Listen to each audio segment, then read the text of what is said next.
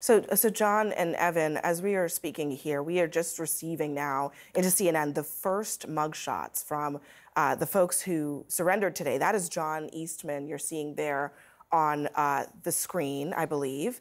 And that is the first of the two mugshots that we've received. We also have a mugshot here from Scott Hall, who is one of the other co-defendants in this case. These are the first looks that we're getting of what we could potentially be seeing for several other people this week, including a former president. I mean, it's extraordinary. I mean, they look here pretty much like anybody else who might find themselves in a county jail facing criminal charges. Well, they're allowed to. In the case of John Eastman, it appears he wore his suit and tie for his mugshot.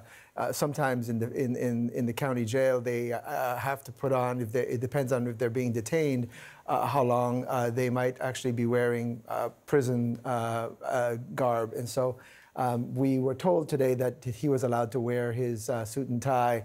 And obviously, it was a prearranged proceeding today where he had his bond set.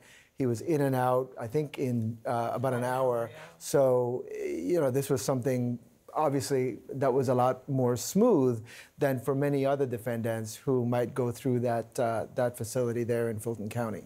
Yeah, I mean, it's really interesting. I mean, Evan, you know, as we're getting these mugshots in, you were just talking about the suit and tie. We'd heard earlier in this week that a similar thing could happen for Trump, that he, you know, he would just sort of be able to keep what he has on.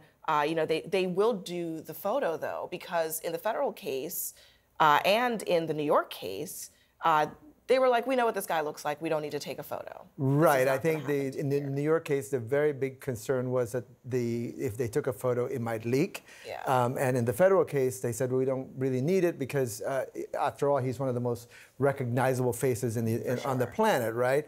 But I think, you know, the reason also is simply, you know, they didn't want the whole spectacle of it, the possibility of it leaking.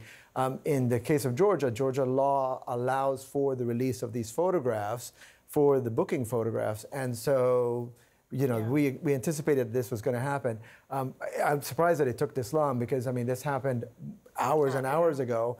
And the state of Georgia says that this is releasable pretty quickly. Yeah, John, you know, I want to bring you in on this because one of the factors in this Georgia case is that you're not just seeing Trump here, you're seeing all of the people around him.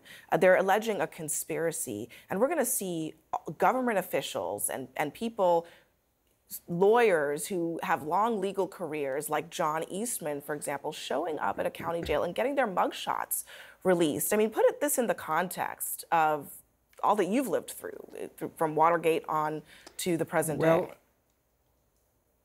Conspiracies are favorite crimes for prosecutors because they hold everybody who is in the conspiracy to the overt acts and the crimes of the other co-conspirators. Richard Nixon was an unindicted co-conspirator.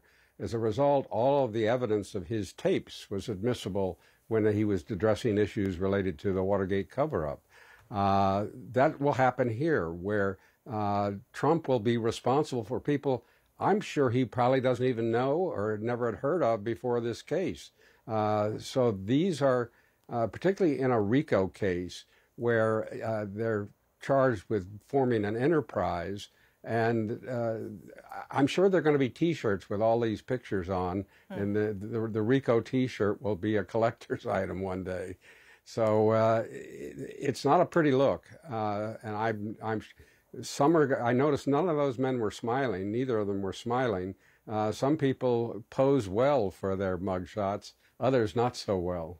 It's certainly no laughing matter. Trump says he wants to fundraise off of this. So and I think some of the reporting earlier in the New York case was that he considered even creating merchandise. I think they did, briefly, a fake one. They did, and they were trying to fundraise off of it. So that is possibly what we might see. But look, I mean, this week. This is very serious. I mean, we're talking about jail time here potentially for these individuals.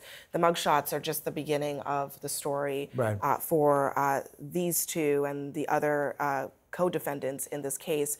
Evan Perez and John Dean, thank you very much for doing all of that with us. Thank you, Abby.